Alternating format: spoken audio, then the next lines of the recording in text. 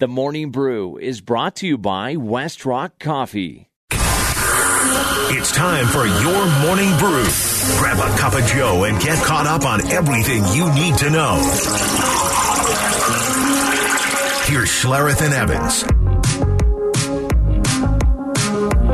I made it to the Avalanche Sabres game last night. It was my first game back at Ball Arena for an Avalanche game since you and I sat together for Game 5 of the Stanley Cup Final game. In one of the most morbid sporting events I've ever been to. It never had life. No. It never got going. No. Just never did. And excitement, everyone was waiting to explode, and it just never happened. It was Denver's biggest party that never ended up taking place. Kind of like last night when the Sabres shot their first shot of the night went in. I think their third shot of the night went in. I looked up; it was 2-0. Like 3 minutes into the game. This is Bednar talking about the slow start. They're sleeping early. They got 2 in the first 7 minutes. We didn't manage the puck properly. Didn't defend hard enough. Not enough intensity to our game. You see, after the call it first 12 minutes of the game, we start to get going. Everything starts turning in our direction. We just couldn't score. Yeah, and Bednar talked about it there. It was just an awful start. I mean, you can't get down 2-0 at home against a middling Sabres team and expect a rebound when you don't even have a lot of your dudes, in your weaponry. And I love Bednar and Michael Malone. Those two coaches just keep it. You talking about keeping it 100? Just like we're sleeping. Like you don't hear Hackett talk like that. No, it's day by day. It's day by day. Day by day. That's right. No, look, I mean, the juju from the Broncos' slow start seeped into the Avs. Yeah, that's exactly what we saw with the Broncos. Yep. Awful start. Too much to overcome, and they tried. I mean, they rallied back to get it to within one. A little too late. A little too little too late. Yeah. Maybe just too little too late. No, I like a little too little too late. This is Bednar with the follow-up. Well, you have to ask them. Tell them, ask them. Was it a slow start? I'm not out there. I didn't do it. Right. I didn't love it. Next wasn't me. I was ready. I was ready to go. I was looking dapper down there. I was good, man. Had that leave-in conditioner. I was looking terrific. This is just leave it in. You just leave it in. Really? Just leave it in. Yeah. I didn't even know that was a thing. It's a thing. I always wash it out when do you condition it? Well, the conditioner in the shower is different than the leave-in conditioner after. Oh, there's a leave-in conditioner after. You want to wash that stuff out in the shower. Right. And then they have some shower. There's some stuff you can throw in there. Well, from time to time. You don't have that much to use on. No, It's running away from my eyebrows. Here's Nathaniel Hackett yesterday talking about evaluating things the rest of the season. One of the things that we've talked a lot about is control what we can control. You're always going to control your attitude, your effort. That's something that Russ talks about all the time.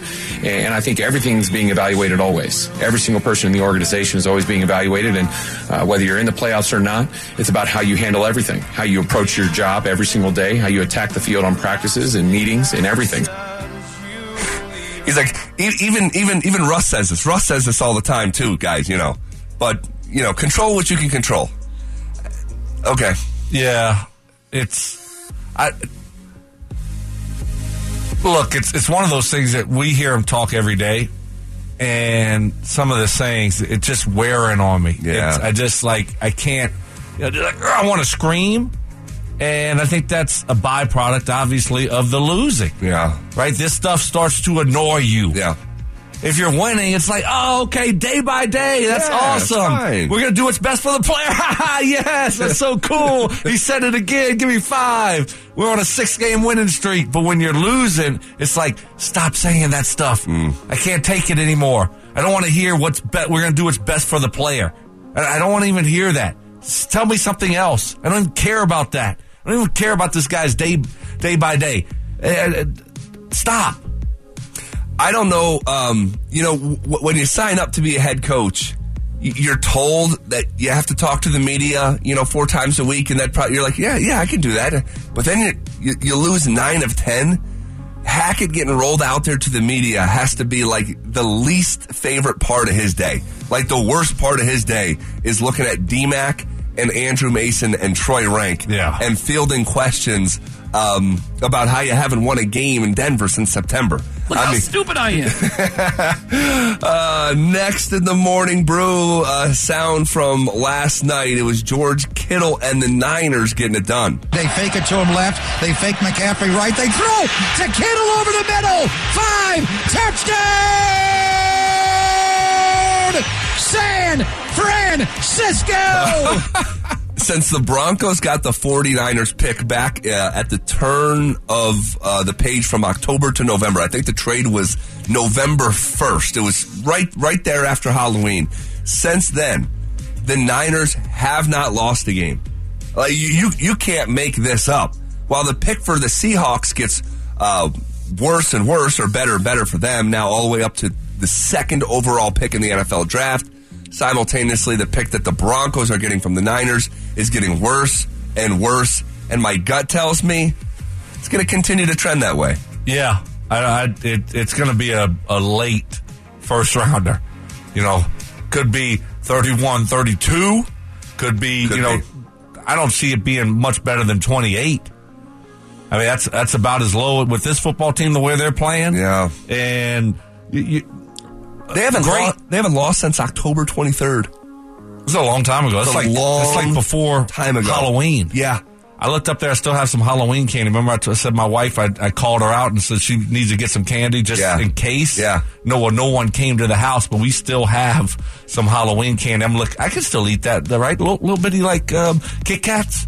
Oh, the Kit Kats are still in play. Right. But usually the Kit Kats are gone. Like the bottom of like the bucket at my house is like the Almond Joys are still kicking around. No one else eats that stuff really except for me, though. Okay. That's what I'm saying. And no kids came by to get any of it, so none of the good stuff They don't want to come to the mean Stokely household. Right, yeah, exactly. You don't turn want to those go lights that off. driveway. No, turn those lights off. Mr. Stokely, scream at you. No, but, I mean, that's a long time ago. That's a really long time ago, They're balling. man. And it don't matter who plays quarterback. It doesn't. I mean, how jealous are we over here watching that? And I tell you, that call right there, that call that we just heard, what a great play design. This is what Kyle's going to do for your quarterback. Brock Purdy, young quarterback. Hey, we got weapons around him. You know what? We're going to fake this screen to the left to Christian McCaffrey. We're going to fake it to the right. And then Kittle's just going to get lost in the shuffle and go right down the middle of the football field when everybody's going left and going right. Kittle's wide open. Next thing you know, touchdown. Great design of a play from Kyle Shanahan. They were 4-4, or they were 3-4 back on October 23rd. They are now 10-4. Incredible run by the Niners with their backup quarterback, who's now won 3 consecutive games. Next in the morning brew, we got Colorado School of Mines, John Makata. Matoka. Takes the swing pass. Matoka stays on his feet somehow. Lets it fly to an open Josh Johnston for a touchdown. John Matoka is magical. Good for the Ore Diggers. Colorado School of Mines, Division II, playing in the national championship, and good on the Walton Penner family ownership group. Putting up $1,000 or $1,000. Putting up $100 to sit all those kids over there. Kids. Get yourself a drink at the gas station on the way out. Don't spend it all in one spot. No, give it $100,000 for those kids to travel. Really cool story. Could you imagine? What a great gift for the Walton Penner Group. They gave $500. $800 billion. Gave the kids at Colorado School of Mine $150. Have fun, kids. Enjoy it. Oh, no, that is nice. $100,000. It's a big deal. And that's the athletic programs over there at Colorado School of Mines, just top notch. And it's one of these things, if you don't know, you don't know. The Division II level, you go there and see how it's being played at the highest level of that level. They got great support last week at their semifinal game. So good for those kids and good for the students who now get to go down and support their fellow classmates. How do you decide who gets to go? Does everyone get to go? Like, who's getting that $100,000 is to send a lot of kids now. How are we going? We getting is it airfare? Is it? I don't know. It might be busting down. We renting like a Greyhound. Like, what are we doing? That's what I'm asking. And who gets to go on this thing? $100,000 is food. food also? Yes. It's $100,000. All right. Wow, road trip. I look at $100 million Broncos Stadium. I'm like, oh, that's not going very far. Yeah. 100,000. All of a sudden, these kids. How many kids? Quite a bit for $100K. Yeah. For $100K, I would imagine. They're not going private. They're not going private. They're not going commercial. They're busing it. They're probably busing. Okay. I would imagine. But with $100,000, maybe they're all flying. I don't know. Maybe we get an update from Kliss at some point. Let's get an update from Kliss of the itinerary for the School of Mines students. I'll let you work on that. Okay. All right.